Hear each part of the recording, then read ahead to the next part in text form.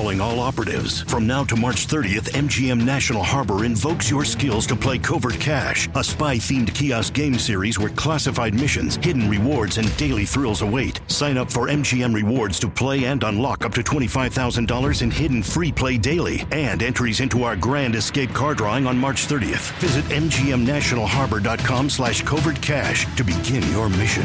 Must be 21. Please play responsibly. For help, visit mdgamblinghelp.org or call 1-800-GAMBLER. Dental Associates of Northern Virginia redefine what it means to visit the dentist. Get top-quality, personalized support from committed experts who prioritize the well-being and satisfaction of you and your family. Care is centered on a highly personalized treatment plan, backed by the trust and support of long-lasting relationships. Schedule your next appointment by visiting dental1-va.com/offer/SiriusXM. It's Friday, July 31st, 2015, and you're listening to Inquiring Minds. I'm Indre Viscontis. And I'm Kishore Hari. Each week, we bring you a new, in-depth exploration of the space where science, politics, and society collide. We endeavor to find out what's true, what's left to discover, and why it all matters. You can find us online at motherjones.com/inquiringminds or inquiringshow.tumblr.com, and on Twitter at Inquiring Show and Facebook at /Inquiring Minds Podcast. And you can subscribe to the show on iTunes or any other podcasting app.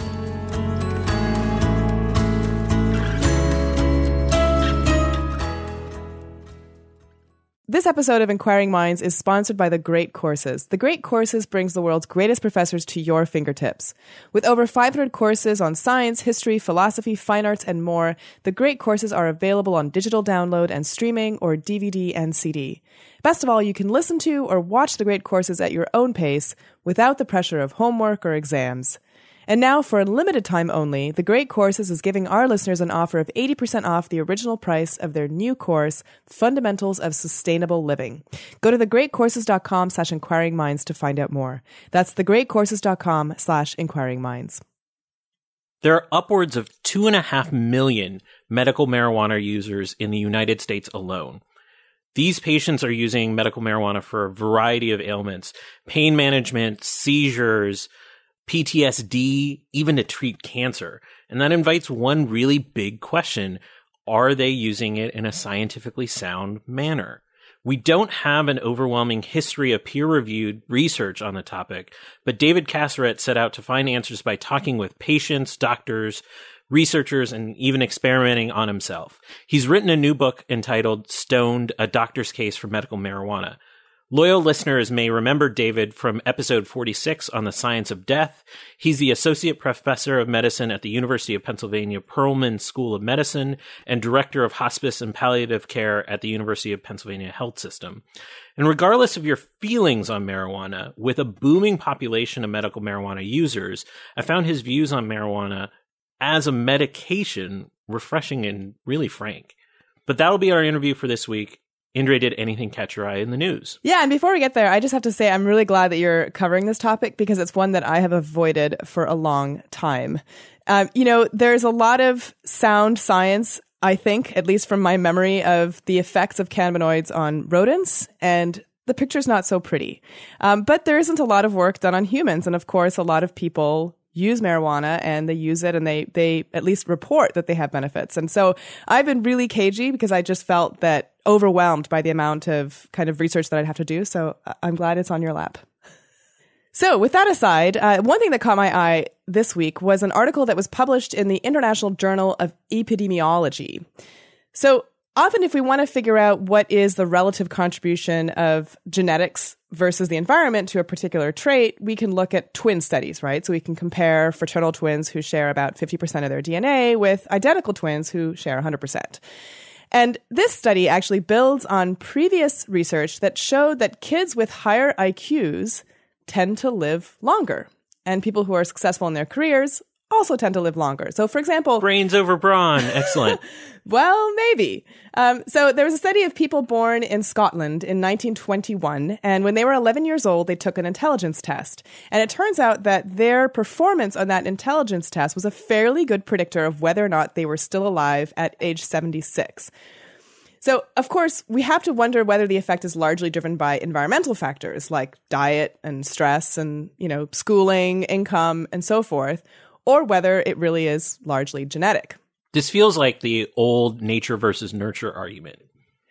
Which is primarily specious, right? Because, of course, genes don't act in a vacuum. They need the environment in order to be expressed. But there is still this question of how much can we do? How much does how much influence does the environment have that we can measure versus genetics? So this paper included twin data from the US. So they used a sample of male veterans of World War II, the Swedish twin sample, and the Danish twin registry, which is probably the biggest nationwide registry of twins in the world. And the bottom line is that the link might be more genetic than environmental. In fact, they argue that over all of these three cohorts or three sets of twins, that there is about a 95% genetic component to the correlation between intelligence and lifespan.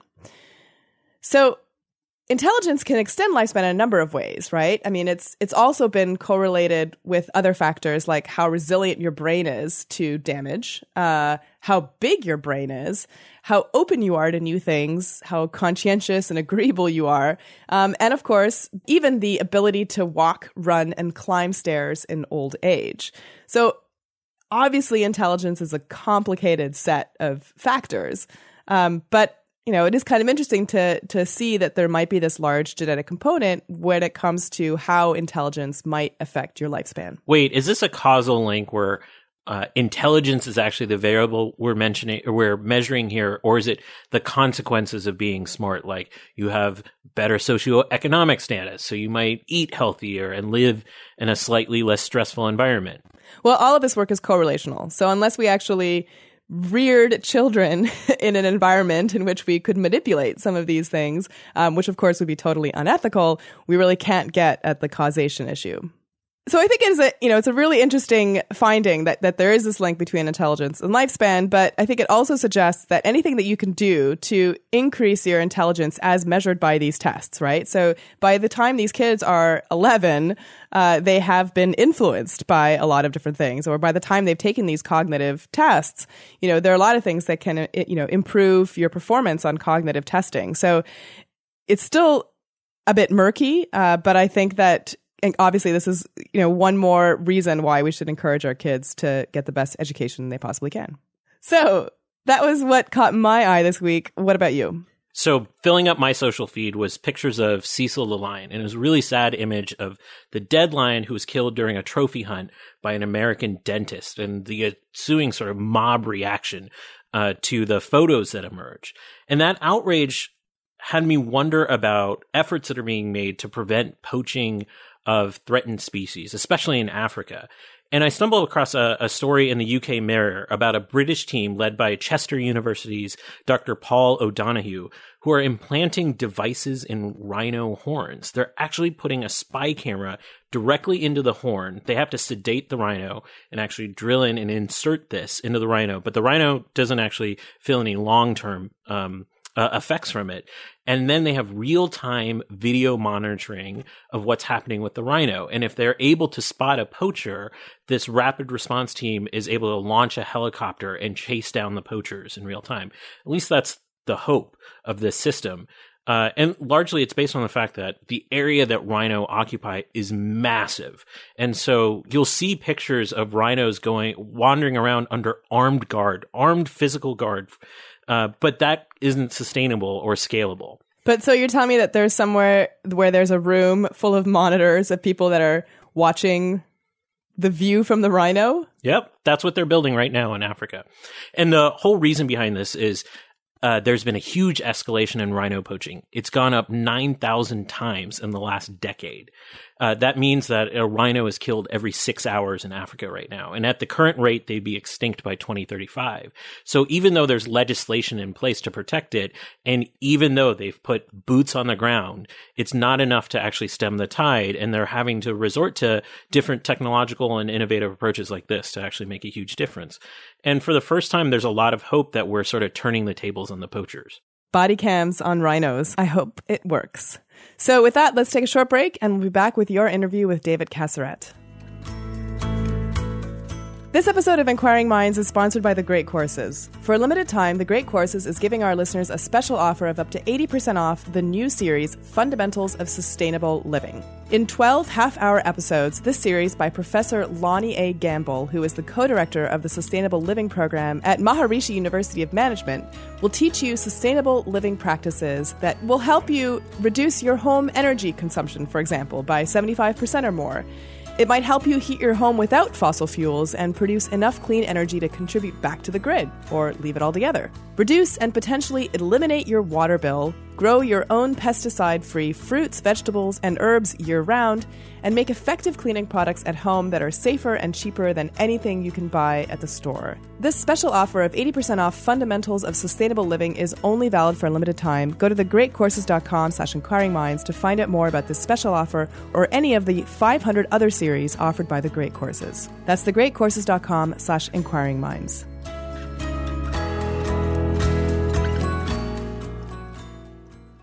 David Kasserat, welcome to Inquiring Minds. Thanks. Great to be with you again. Before you wrote this book, what were your expectations around medical marijuana, specifically from a science and perspective?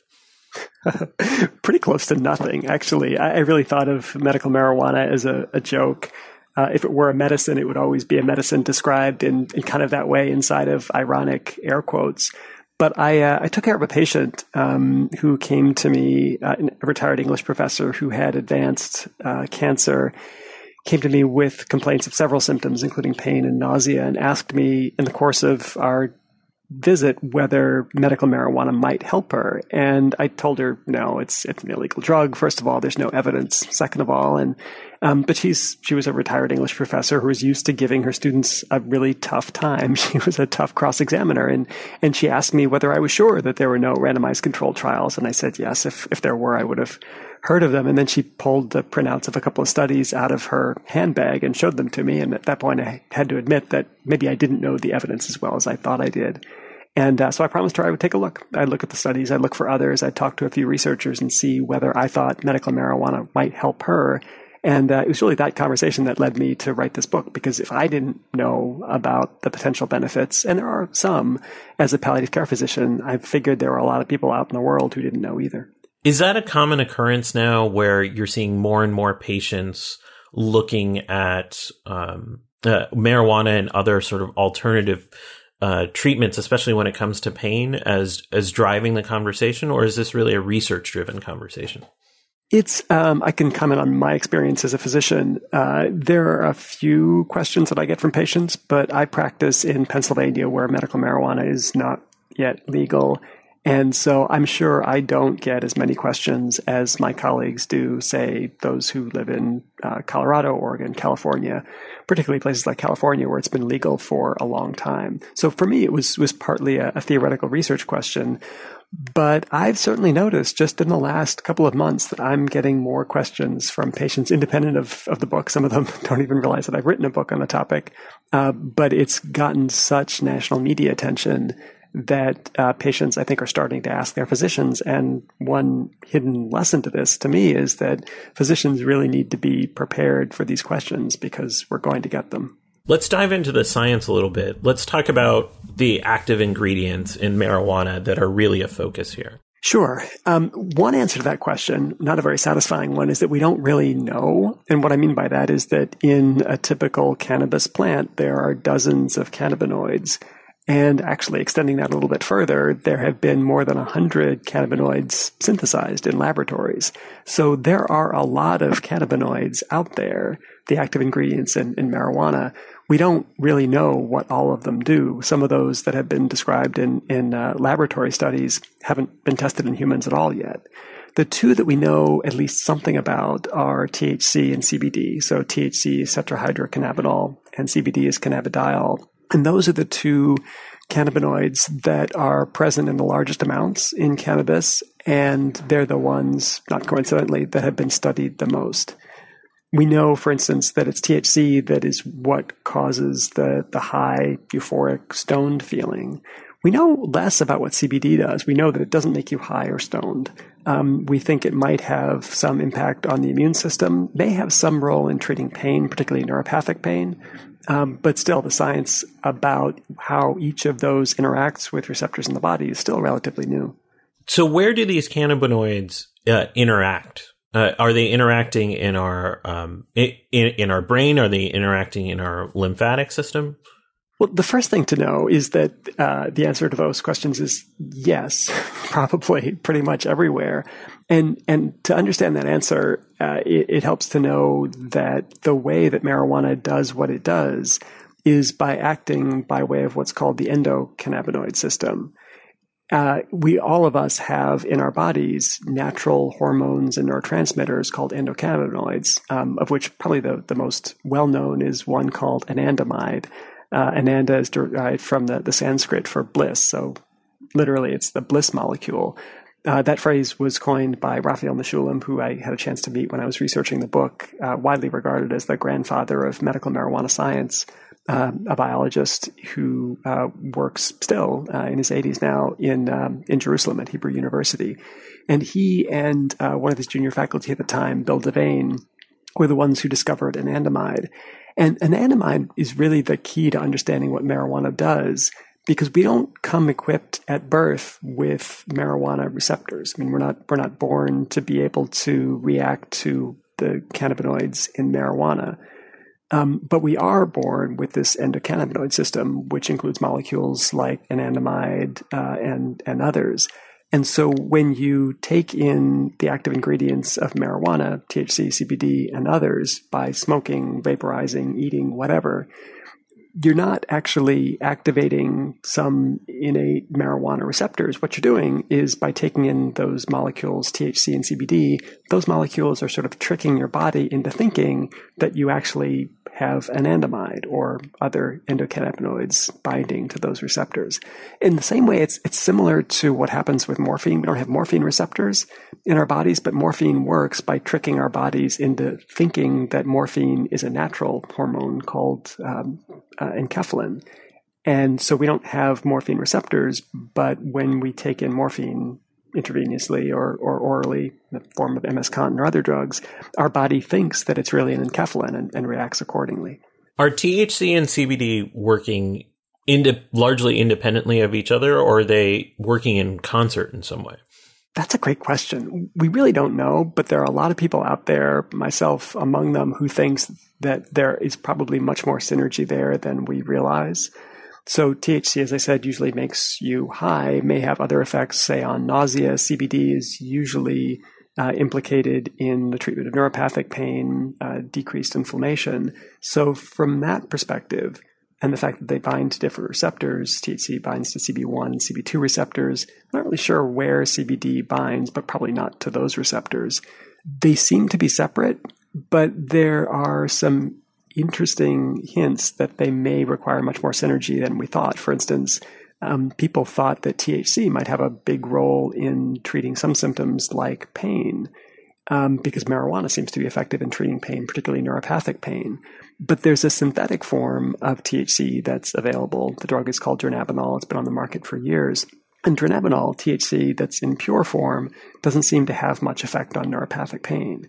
So maybe it's the CBD that has an effect, and this is a hypothesis that's got some growing currency in scientific circles, maybe it's not THC or even CBD, but the combination of THC and CBD and maybe other cannabinoids in smaller amounts in marijuana that are required to do what needs to be done. You mentioned CB1 and CB2. Can you tell us what those receptors are and where they're located? Sure. So the CB1 and CB2 receptors occur throughout the body, both in the brain and also in the reproductive tract. And they're responsible for probably some of THC's effects on euphoria, may also be responsible for some effects on nausea, potentially effects on neuropathic pain. We don't really know how CBD fits into that scheme. We're pretty sure that in most cases CBD doesn't bind to those receptors, may bind to other receptors, so-called vanilloid receptors and potentially others. that occur mostly elsewhere, although also in the brain. One of the other surprises about CBD is that it does seem to act on the brain, but not on neurons. It seems, as near as we can tell, that CBD acts on what are so-called microglial cells, which are kind of the immune cells that pack the neurons, that surround the neurons and keep them safe and protected in the brain. We always thought that, at least I thought in medical school, they didn't really do much. But it turns out that CBD does bind to those receptors, and that may be one of the ways in which CBD has effects, particularly on neuropathic pain, but that's independent of CB1 and CB2 receptors. One other thing to know about the CB1 and CB2 receptors, though, is that I said they occur throughout the brain, and they do, with one big exception. They seem not to occur in the brainstem, which is the lower part of the brain that's responsible for key activities like breathing. And that's really important because there are a lot of drugs out there like benzodiazepines, like Valium, opioids like morphine that cause fatal overdoses because if you take too much, those drugs interfere with the brainstem's ability to drive our desire to breathe. And so you stop breathing, and in a severe overdose, you die. And marijuana is interesting because since there are no cannabinoid receptors, as far as we know, in the brainstem, a marijuana overdose can't be fatal, at least not fatal in the same way that an opioid or a benzodiazepine overdose could be fatal. There's certainly other risks of medical marijuana, but at least a fatal overdose is not one of them. You've mentioned numerous times already about marijuana and its association with pain. What types of other areas did you research as marijuana potentially being effective in for this new book? Sure. There are two questions that you might ask about that. One is where people think it's effective. And interestingly, if you look at state laws that permit the use of medical marijuana, many conditions are listed as being qualifying conditions, ranging from pain, as you mentioned, nausea, depression, anxiety, loss of appetite, insomnia. The list goes on and on and on. Of those elements, those symptoms in that list, though, there's really only good data for some of them. We know it works for pain, particularly neuropathic pain. There's probably pretty good evidence it works for nausea, particularly nausea that's associated with chemotherapy. It seems to work pretty well for the muscle spasms and spasticity that come from particularly neurodegenerative conditions like multiple sclerosis. Those are probably the best symptoms for which there's the most evidence. There's some evidence for other symptoms like insomnia, certainly case reports of its use for pediatric epilepsy, loss of appetite. One, though, that's particularly concerning, I think, to many of us is that lots and lots of people use it to treat the symptoms of post-traumatic stress disorder, PTSD, and there haven't been any randomized controlled trials or really good studies of marijuana and PTSD. And I think that's concerning to a lot of us, not because we either believe or don't believe that it works, but when you've got a lot of people who are turning to it for relief, we really need better evidence for that as well as many other symptoms.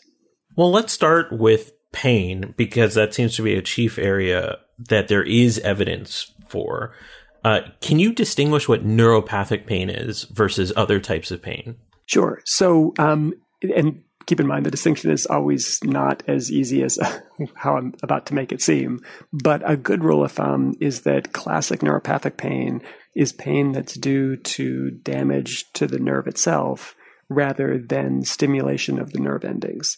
So whereas normally in so-called nociceptive pain, pain is caused if you sprain a wrist or you break a leg, that swelling and inflammation incites the nerve endings around that bone or joint and leads to the sensation of pain. That's so-called normal pain.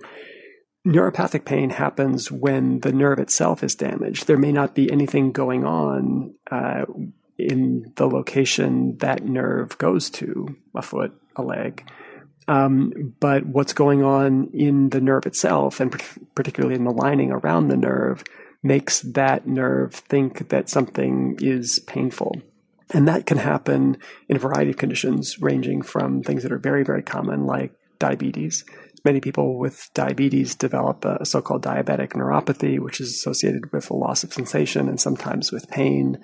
Sometimes neuropathic pain occurs after chemotherapy or with chronic immunologic conditions like lupus that are associated with inflammation. So lots of conditions can cause it, including in people that I talked with in researching Stoned.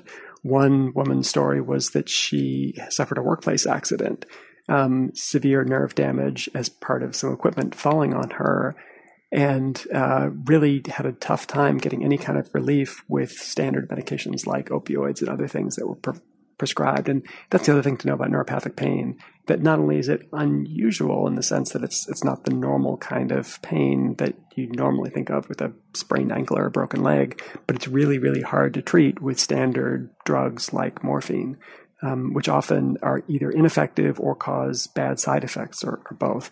So not surprisingly, many people with neuropathic pain and many researchers have gotten very interested in medical marijuana simply because they're looking for some relief and they're not getting it from drugs that are available now. I guess that's really surprising to me. When I walk down, the pharmacy aisle, I see a million different medications for pain.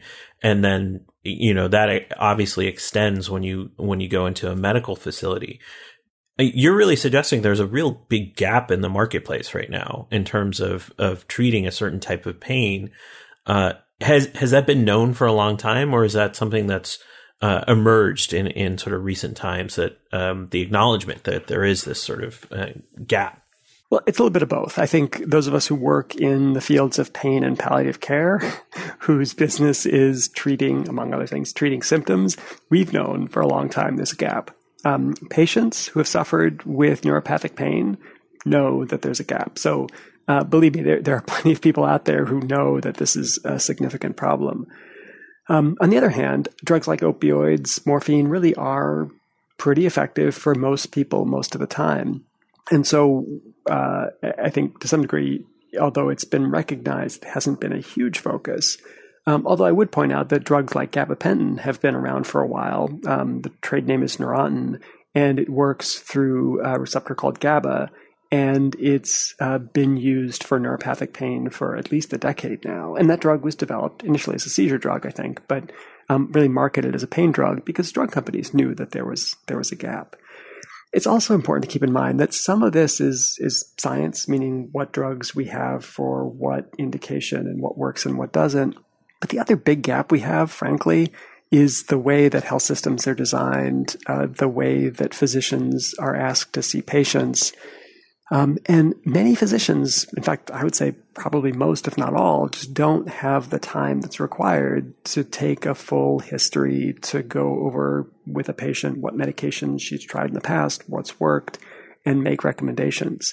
So not only is there a gap in terms of the science and available drugs, but there's also a gap in terms of what health systems can do for people. And I say that because I'm becoming increasingly convinced that many people have turned to medical marijuana not only because they need relief for a symptom, but because they've become frustrated by the health system's ability or lack of ability to help them, whether it's because of a physician who won't take the time to listen to them, a physician who, rather than asking questions, will just write a prescription for another drug, whether it's because they have a prescription, they got it filled, they tried it, it doesn't work, and now they have to wait for 3 months to get back to see the physician again. There are all of these challenges of modern healthcare that I think are frustrating to people. So yeah, it's partly a gap in science, but it's partly a gap of how well health systems and physicians and nurses are able to meet patients' needs. Are they also turning to medical marijuana for everyday issues, minor issues? Because some of the examples you gave are pretty serious medical conditions, like related to cancer, related to huge injuries in the workplace. But could we see this being used for, something as common as back pain that we know, millions upon millions suffer from in the U.S.? Well, as you know, in the book Stoned, about midway through writing the book, I had a spell of really horrendous back pain, which is one of these things that happens disproportionately to middle-aged people, particularly middle-aged guys. And if you haven't experienced that, well, just wait. You will. Welcome to the aging process. It's really pretty miserable. Horrendous pain and spasms that really make it hard to even walk, let alone go about your daily business. And I had one of these episodes as I was in the process of writing Stoned. I had read enough, talked to enough patients, researchers, physicians to think there might be some benefit. And so I gave it a try. It helped a little bit. I think the big lesson to me was that if you're not a recreational marijuana user, which I'm not, and you don't know what you're doing, which I didn't, it's pretty easy to take way too much with some interesting side effects along the way. Which is the main reason I tell that story in Stoned. Another way to frame that question, though, is how people use it across the board. It's true. I talk to mostly people who turn to it for, I don't want to say legitimate reasons, but kind of legitimate reasons, meaning those people who had, like as one young man did, was suffering just severe debilitating nausea after chemotherapy, had tried 4 or 5 drugs, was still miserable, was thinking actually of stopping his chemotherapy, enrolling in hospice. This is a 22-year-old guy who was ready to give up on a cure because his nausea was so bad. So when his doctor recommended medical marijuana, he said he'd be willing to give it a try. For every patient like that I talked to and put in the book, there were many others who used it for aches and pains, trouble getting to sleep now and again. And we don't have a lot of data to support those small uses because I'm not even sure what the outcome measures would be for those. And we probably won't anytime soon. I think if the science is going to evolve and grow, it'll probably be for some of the big ticket items, the major symptoms that really make life very, very miserable for lots and lots of people who need relief. I think this is a common theme in the book is you highlight a lot of people, enthusiastic, very passionate, take this very seriously, who are often out ahead of where the research community is. And you do a good job of highlighting where the research stands. But it was very evident that there is this gap between some of these sort of advanced users, lack of a better term, and the body of research that exists. Is that gap actually closing, or are we still in this position where research is really far behind and falling farther behind the community at large? That's a great question. Research definitely is behind, and I think most researchers would say that, and probably most medical marijuana advocates would say that too. In fact, I was invited to Washington recently to give a congressional briefing on the need for better medical marijuana research, and the sense I got from the congressmen and staffers in the room was that regardless of where people came down on legalizing medical marijuana, one thing that everybody could agree on, I think, in that room, although I didn't take a poll, was that we need more and better research on medical marijuana's benefits and also its risks. Because I do think research has fallen far behind, and it's not likely to catch up anytime soon without some major changes. I mean, right now, for a lot of new therapies out there, at least the ones that are not funded by drug companies, the federal government is the major sponsor. Like, I've been fortunate to have more than $10 million in federal funding for research in my career. I would not have been able to build the career that I have as a researcher without federal funding, but there's no federal funding for the studies into the benefits of medical marijuana.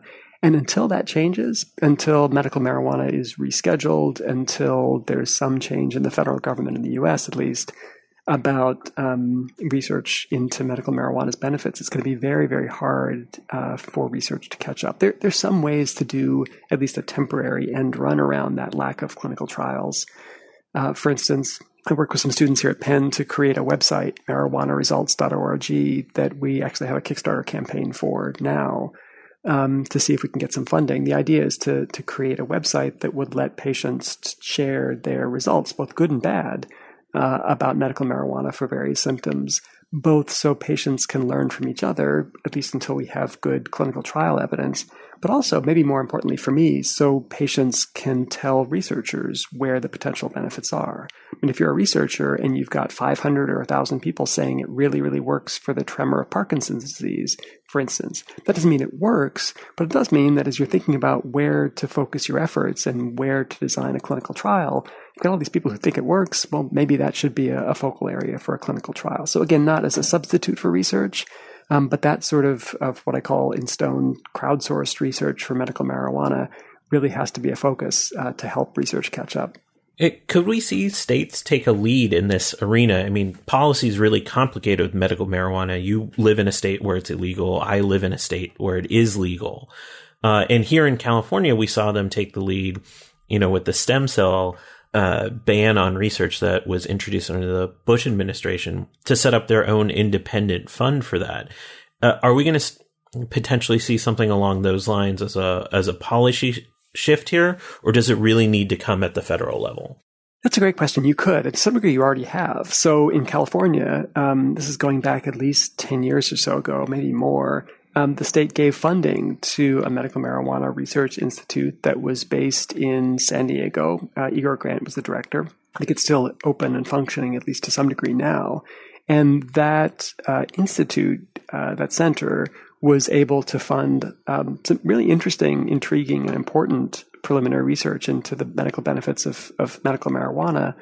And also, I think to some degree, gave a leg up to researchers who were either working in this field already, like Donald Abrams at UCSF, or people who were thinking about entering this area from other perspectives of that of a pain researcher like Barth Wilsey. And both of those people I spoke to as I was researching Stoned. And that funding through the state in California was really instrumental, I think, in getting some good research done.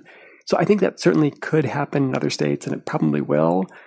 And I think that would be great, particularly with respect to registries that are state-based ways of crowdsourcing research results. I think most states that have medical marijuana laws should have some mechanism of collecting data from people to figure out whether, when, and how it's working. But I also think the federal government really needs to jump in. You have, by some estimates, at least 1 million people, probably many, many more in the United States using medical marijuana. I think the federal government really has an interest and arguably an obligation to figure out what sorts of benefits people can expect from it, or at very least to begin to understand those risks in the context of medical marijuana. So I'd be excited to see states take the lead, but I also think the federal government needs to step up too. Let's talk about the risks a little bit, because I think we've painted a skeptical picture, but a skeptical, rosy picture so far. And I want to delve into the risks. Let's start at like some of the basic things. I've always thought that, the most common form of ingestion is typically smoking or vaping. Are we seeing long-term damage because people are smoking this? Lung damage, for example. It seems like you should. When you smoke a joint, you're inhaling pretty much the same sorts of tar and particulates and other nasty stuff that you inhale when you smoke a cigarette. So you'd think you'd get the same kind of long-term lung damage. In practice, though, that doesn't happen. And there are at least two explanations for that. One, which is intriguing, at least theoretically, and that is that marijuana has THC and CBD in particular seems to have anti-inflammatory effects.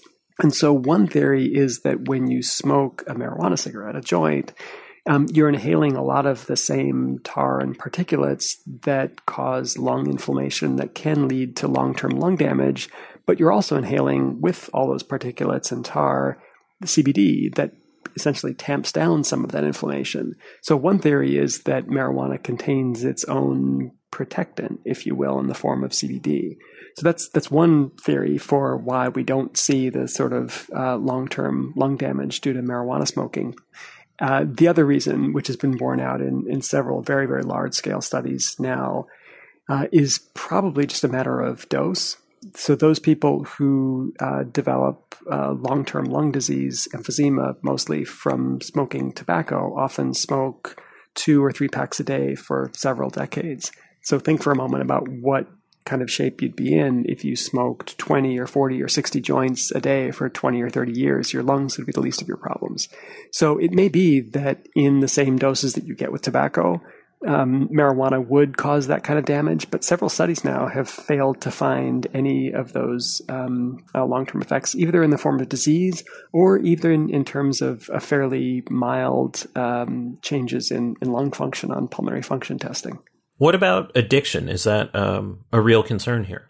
Yeah, it turns out it is. And just as I thought going into this research process that lung damage was pretty obvious and turned out not to be the case, I really didn't think that addiction was much of a risk. And as it turns out, it actually is. there is a risk of addiction dependence with marijuana that's probably less significant in terms of severity than it is for, say, heroin or cocaine or even alcohol. But it does exist. And some of the researchers I spoke with quoted me numbers of about, I'm rounding a little bit here, but about 1 in 10. So 1 in 10 people who use marijuana regularly will develop some dependence, meaning they'll continue to use despite marijuana's impact on their job, their social function, and or their health. That doesn't necessarily mean that addiction in marijuana looks the same as addiction in heroin.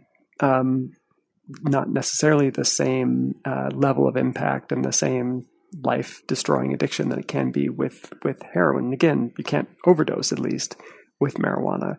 Having said that, though, there is a real syndrome of marijuana addiction. There's also, by the way, a syndrome of marijuana withdrawal that's been well described in people who use regularly and try to stop, that's associated with increased anxiety, increased agitation, sort of many of the symptoms you'd expect to see from somebody who, in effect, bounces back, much in the way that somebody might go through withdrawal after stopping alcohol.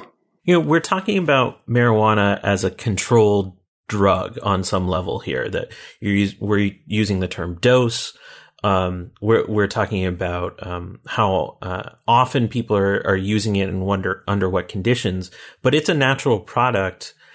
And I wonder how well regulated that is. Like, are we getting the same THC level from dispensary to dispensary?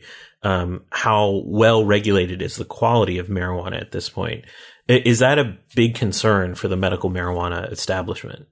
It is, yes, or at least it should be. I think one of the reasons I've gradually become a proponent for legalizing medical marijuana is that I've become more convinced that people are using it, whether it's legal or not. They're using it for medical purposes. And one advantage of legalization is that state laws can mandate testing and reporting of just what's in that brownie or gummy bear or potato chip or joint or whatever you're about to eat, drink, or smoke. There is, I think, a wide variation in particularly THC and CBD concentrations, but concentrations of other cannabinoids too. And the thing is, you don't really know what you're getting unless what you're getting has been tested. That's particularly true of joints. We know that the concentration of THC has been growing up pretty dramatically, whereas 10 or 15 years ago, concentrations of maybe 3 or 4% THC were common. Now, in joints that are purchased in dispensaries or on the street, when they're confiscated, we're seeing THC concentrations of 12, 15, sometimes 20% or more. And what that means is that not only is the average dose, if you will, of THC getting stronger, but the variation is wider too. 10, 15 years ago, a strong joint might be 5%, a weak one might be 1%. Now strong could be more than 20%. So you really don't know what you're getting. And to me, I think that's a powerful argument for testing. And many states are doing it. So for instance, Colorado, I visited, when I was researching Stoned, I visited CanLabs, which is a laboratory that tests the contents of medical marijuana, which now I understand is mandated in Colorado. So if you go into a medical marijuana dispensary in Colorado and buy a joint, you should know exactly how much THC and how much CBD is in that, which doesn't quite get us to the point of talking about marijuana as a medication. There's still a lot of other things in there that we don't really understand, but it's closer, and it allows patients and, in theory, their physicians to think carefully about what might be helpful. So to give you one example, there are researchers like Barth Wilsey at UC Davis who are becoming much more interested in CBD as a treatment for neuropathic pain. CBD doesn't make you stoned, THC does, so somebody with neuropathic pain might actually seek out a strain of marijuana that's high in CBD and low in THC to try to get some pain relief, but to avoid that feeling of feeling high or stoned. But again, you can only do that if whatever you're buying is being tested. It sounds like you entered this with a very skeptical eye towards medical marijuana, but you've come around to the point where you're in favor of legalization. How do you think we should approach medical marijuana going forward as a larger community? Well, I think we should be careful. I am in general in favor of legalization, but that's mostly because it will allow testing, as we've talked about. It'll allow counseling requirements about risks. It will allow potentially even mandatory training and potentially even certification for physicians and other providers to make recommendations. So, one of the reasons I'm actually more enthusiastic about medical marijuana is not because I think it's got enormous benefits and no risks, but because I think the benefits are honestly uncertain for many indications, and the risks are not huge, but significant. And I think that's a perfect situation in which you really don't want lots of people using without supervision, guidance, or advice. You really need the state or the federal government getting involved and giving people some guidance along the way. So I'm not sure what's going to play out. I think we'll probably see legalization in a few more states, and then there probably will be some states that will hold out forever. But I really do hope that we'll see, along with legalization, much more regulation in terms of testing and training requirements for counseling. And as I've said before, we desperately need more research, whether that comes from the state level or the federal government in the form of NIH or both. That's got to be a component of whatever happens going forward. On that hopeful note, David Catherett, thank you so much for joining us on Inquiring Minds. Thanks. Great to be back. It was a pleasure. Are you convinced medical marijuana can actually be used as a medication? Can actually be used? I mean, it is being used as a medication. Is it effective? I think, there are some data that I think he's right. I think that in certain cases it can be effective. Is it the most effective and the safest alternative? I think the jury's still out. And I think fundamentally what I walk away from that interview is that we definitely need to do more research on the question. We don't have all of the answers. The idea that it's difficult to do research, using this particular substance seems to me just political and kind of ridiculous. If people are using it, if people are reporting that they find it effective, we should study it. We should put science to the question, and then we can actually tell people empirically whether what they're feeling is really effective and, worth the potential side effects, or whether there are better alternatives. And we spent the better part of that interview talking about CBD, which the second most active ingredient in most marijuana, and we don't know jack about it, basically, is what the outcome was. It's like we have all this sort of indication that in oils it can help these different treatments, but we really just don't know. I am less convinced about most of the kind of out there scenarios that you presented. Like there was some data about the cancer treatments, there was some data about the seizures. Those occurred to me more anecdotal than really evidence-based for a large population. The pain management, though, I think it's very hard to argue about what we're seeing in the marketplace right now. In pain, I have my doubts that even if we do a whole body of research on pain and marijuana's influence on pain, that we're really going to come to any conclusions. Pain is such a subjective situation, especially when you're talking about neuropathic pain, that I wonder if even with dollars investment coming from the federal or state agencies, whether we're going to make progress there. I mean, pain, as you mentioned, is really complicated, right? It's very hard to measure outcomes. How do you how do you and I agree on whether or not my pain is the same as your pain and so forth, right? The last time I went to a doctor, the pain level was indicated by a smiley face chart from like 1 to 10, where he went from like smiley to grumpy. That is ridiculous that is our quantitative tool for measuring pain right now. So I think that's, in some ways, in order for us to evaluate marijuana's effects on pain, we have to develop better tools to measure pain. And I don't know that they're going to be able to rely on any kind of self-report. I mean, I think we have to find some kind of biomarker of pain if we can, and see if that changes significantly.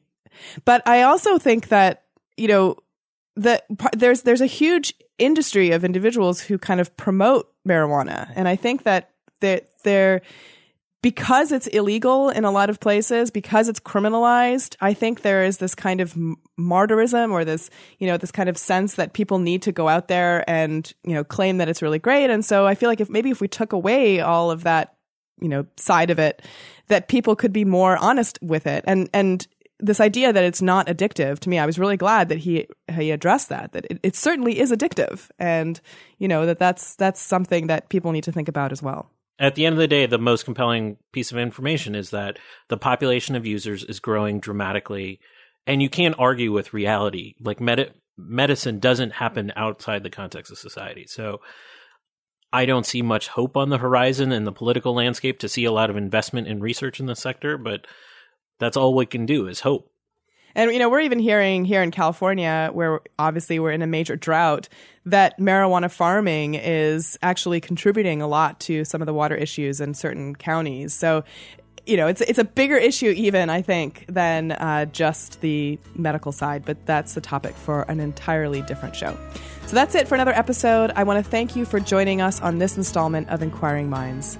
You can visit our website at motherjones.com/inquiringminds or at inquiringshow.tumblr.com, and you can find us on Twitter at Inquiring Show, on Facebook at /InquiringMindsPodcast, and you can send us comments, feedback, future guest ideas, your best recipes, or anything else you'd like to inquiringminds@climatedesk.org. This episode of Inquiring Minds is sponsored by The Great Courses.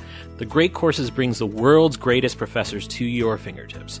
With over 500 courses on science, history, philosophy, fine arts, and more, The Great Courses are available on digital download in streaming or DVD and CD. Best of all, you can listen to or watch The Great Courses at your own pace, without the pressure of homework or exams. And now, for a limited time only, The Great Courses is giving our listeners an offer of 80% off the original price of their new course, Fundamentals of Sustainable Living. Go to thegreatcourses.com/inquiringminds to find out more. That's thegreatcourses.com/inquiringminds. Inquiring Minds is produced by evil twin Adam Isaac in cooperation with the Climate Desk, a journalistic collaboration in partnership with The Atlantic, the Center for Investigative Reporting, The Guardian, Grist, Mother Jones, Slate, Wired, and The Huffington Post. Our research assistant is Caitlin Smith. Our music is provided by award-winning producer Rian Sheehan. And we're your hosts. I'm Indre Viscontas. You can find me on Twitter at IndreVis. And I'm Kishore Hari at Science Quiche. See you next week.